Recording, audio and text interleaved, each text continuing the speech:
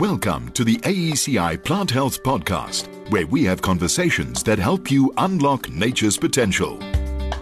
Nou ja, ons sitrusprodusente weet van witluis, 'n groot probleem en 'n groot kopseer. Maar kom ons hoor wat sê Stephan Verreynne. Hy is tegniese adviseursbestuurder in die suidelike streek vir AECI Plant Health. Stephan, welkom by RSC Landbou. Goeiemôre. Dankie dat jy vandag met ons oor hierdie onderwerp gesels. Hoekom is witluis 'n probleem in 'n sitrusboom? Môre Lise, ja, dit is 'n probleem. Daar's direkte effekte en indirekte effekte. Die direkte effekte is vrugval. As witluis erg is, kry ons vrugval, ons kry misvormde vrugte en ons kry ook onreëlmatige opkleur van vrugte net voor oes. Die indirekte effekte is maar meer kosmeties van aard, so dis iets wat nie vir ons mooi lyk nie. As 'n witluis voed, dan skei hy heuningdou af, dis 'n soet vloeistof en hierdie heuningdou lok mure.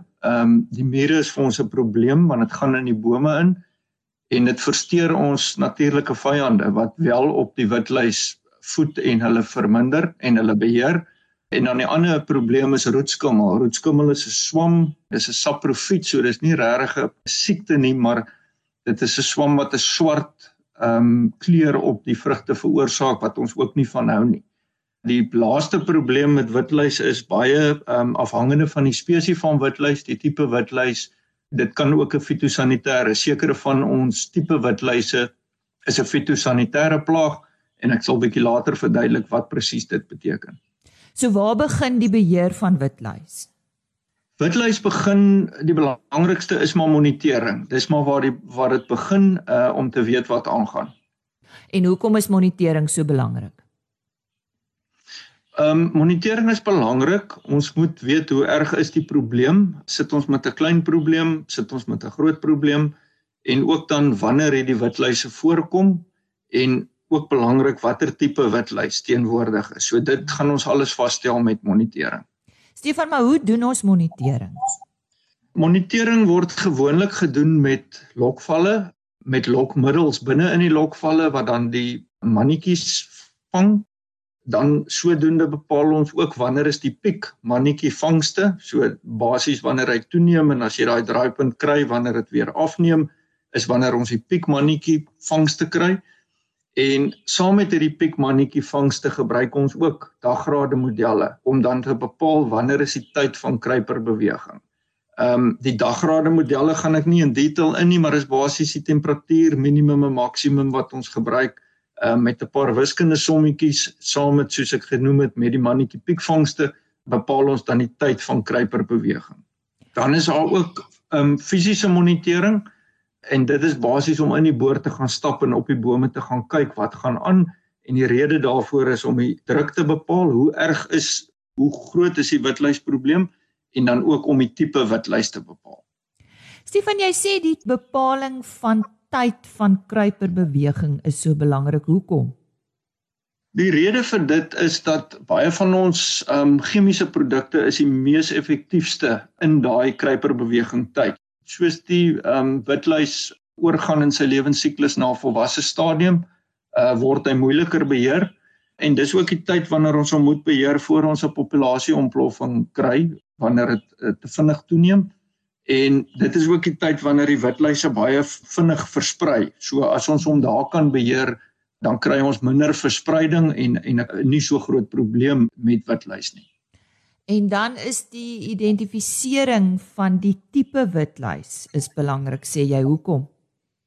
Ja, dit is baie belangrik. Op sitrus kry ons gewoonlik die sitruswitluis, ons kry die langstert witluis, in sommige gevalle die oleander witluis en ook die karoodoring witluis, maar dis baie belangrik want sekere tipes van hierdie witluis is fitosanitêre plaag.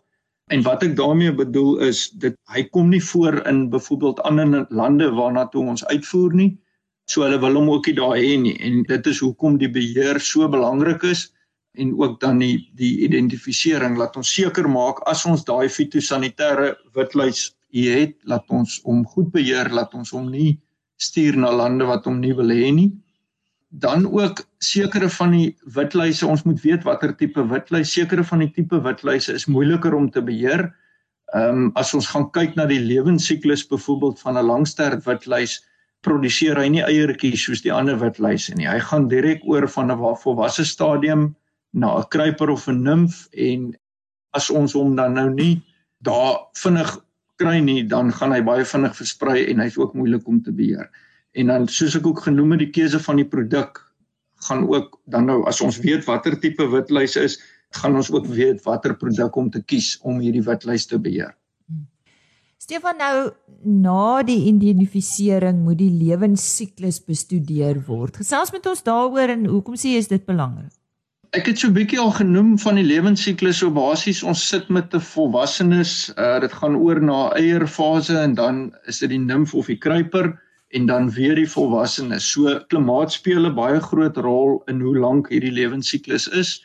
So gewoonlik in die warmer periodes beweeg die lewensiklus 'n bietjie vinniger en dan die oorgang van byvoorbeeld eier na 'n nimf of van 'n nimf na 'n volwassene gebeur dan vinniger. So ons moet weet wat kom wanneer voor en hoe vinniger dit beweeg, juis om dan nou daai beheer uit te oefen in die kruiperstadium, omdat dit moeiliker is om hom te beheer in die volwasse stadium, en dan in sekere gevalle is daar ook oorvleueling van generasies. So soos ek genoem het, die vroeë stadium, die kruipers, hulle beheer makliker, en dan is daar ook sekere tye waar die witluis kan wegkruip. Baie van die witluise kruip weg in 'n later stadium onder die kelkblare van die vrug, en dan is hy moeilik om te beheer, en dan ook in die navelente van jou navellemoene, en hulle is ook dan moeilik om te beheer. So dit is hoekom ons moet weet hoe vinnig beweeg hierdie lewensiklus en wanneer kom wat voor. Nou goed, die vraag, hoe kan witluis beheer word? Ja, met witluisbeheer volg ons maar 'n geïntegreerde strategie. Dit is baie moeilik om witluis te beheer net met chemiese produkte. So ons gebruik 'n kombinasie van chemiese produkte, ons gebruik biologiese produkte wat bietjie sagter is op die omgewing. Dan maak ons ook baie staat op natuurlike vyande wat natuurlik in die veld voorkom, en dis ook belangrik met die keuse van ons chemiese produkte laat ons nie 'n negatiewe effek op hierdie natuurlike vyande het nie. So ons wil nie chemie toedien wat ons natuurlike vyande kan doodmaak nie. En dan die laaste gebruik ons ook natuurlike vyande wat ons kan vrylaat. So weer eens, as ons weet watter tipe witluis kom voor, ons weet watter stadium kom voor, ons weet hoe hoog die druk is, dan is daar 'n keuse van verskillende natuurlike witluis predatore of natuurlike vyande wat ons kan vrylaat, en soos ek genoem het, ons gebruik maar die geïntegreerde strategie, dis maar die beste beheeropsie vir witluis. Die stem daarvan is Stephan Verreynne. Hy is tegniese adviseursbestuurder vir IECI Plant Health in die suidelike streek. Vir meer inligting, besoek gerus hulle webtuiste www.aeciph.com. Daai PH staan vir Plant Health. aeciph.com.